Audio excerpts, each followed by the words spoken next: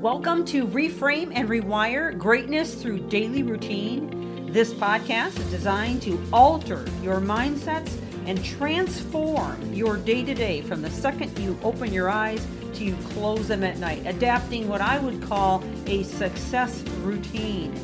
This series is liable to change your life, and it's never the big things that you do, but the littlest things you do every day that make the biggest difference. And now, on to the podcast. Thank you for joining.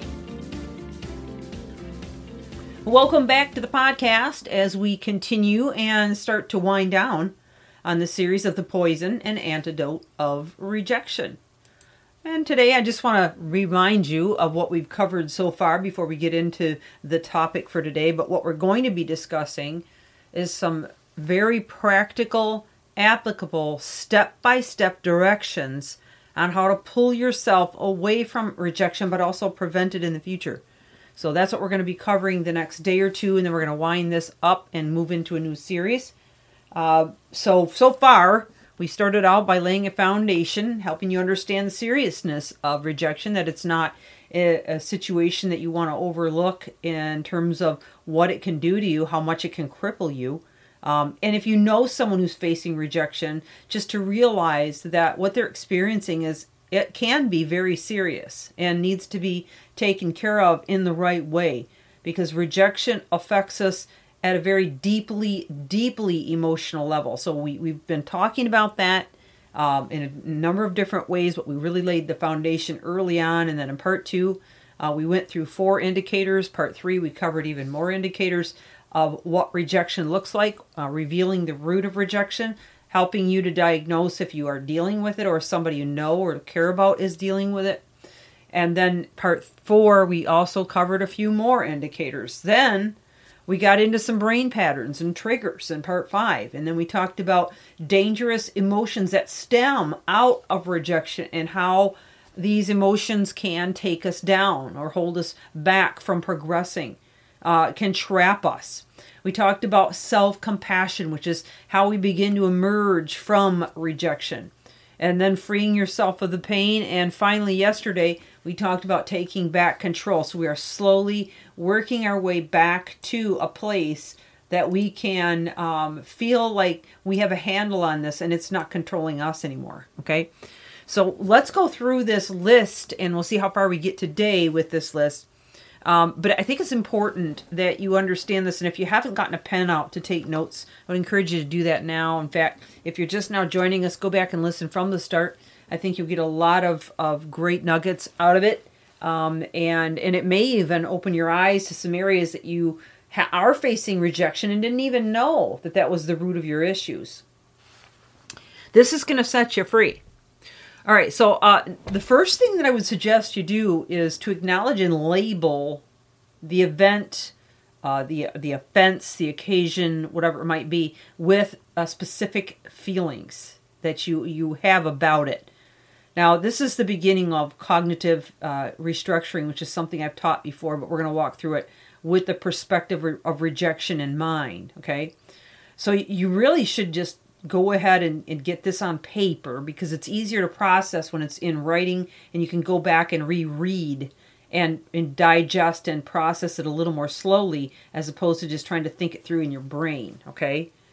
So now, if you're going to write this down, you're going to write down specific feelings. You're going to write down the offense, the issue, the concern, and then specific feelings that go with it. So, obviously you're going to write down rejection. I mean, that's one of the feelings. But there's probably some other feelings that come as a result. And identify those and realize that you're normal, okay?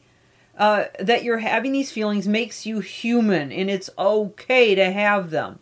So give yourself permission to have those feelings and to be okay with it. All right, so we've kind of covered 2 columns. The first column covers the event, the occasion, the upset, the offense. The second column is covering exactly how it's making you feel, accepting and processing that as is, all right? Now, the third column is a little trickier, okay? Because what I'm going to ask you to do now is to try very hard to pull yourself out of your own skin and look at those feelings and that offense from somewhat of an objective standpoint. So almost like you're the coach or the consultant from the outside looking in, and you're giving advice to this person that just wrote these things on the paper, even though that person is, in fact, you. Avoid dwelling on the event or rehearsing it too much. You want to stay as objective as possible. And that's why I said this is hard, because sometimes it is hard. And if you've been doing it for so long, you've deeply wired in not only the event itself and the memories of it, but you've wired together that with the neurotransmitters that are automatically released by habit. Over time, it becomes a pattern, and the pattern can keep you really enslaved to it. So being objective is going to take a very conscious, very deliberate effort to do it. But if you can do it, you're going to get a breakthrough here, okay? So you're going to write down that objective viewpoint. So maybe this person, like for example, say somebody beats you. Maybe this person that beat you was raised being beaten themselves and they don't know any better. Now that you may say, well, that's ridiculous. Everybody should know you shouldn't beat somebody. The problem is they're stuck in the same ditch that you're now in. Okay? And they don't know how to get out. And so they're just responding based on the patterns that they've created because of their past. Now that may or may not be true. Okay? Maybe it was something else that caused them to get this way, where they were unable to control their anger or process their emotions correctly. Maybe maybe they've just had a plain devastating life, and again, they haven't processed it right. I am not making excuses for these people that did this to you, whatever it was they did. This is not let's make an excuse for the offender session. This is just, let's be objective. We're not excusing them. We're not saying they were okay to do that. We're just trying to be objective here. And we're trying to come up with an objective answer. Now, I have run out for today, but there is more to this, and I'll come back and finish it tomorrow. So please come back and join me. I have more to say about this and about the next step. This is Michelle Steffes. Reframe and rewire greatness through daily routine. Looking forward to having you back on the podcast tomorrow. Thank you for joining me.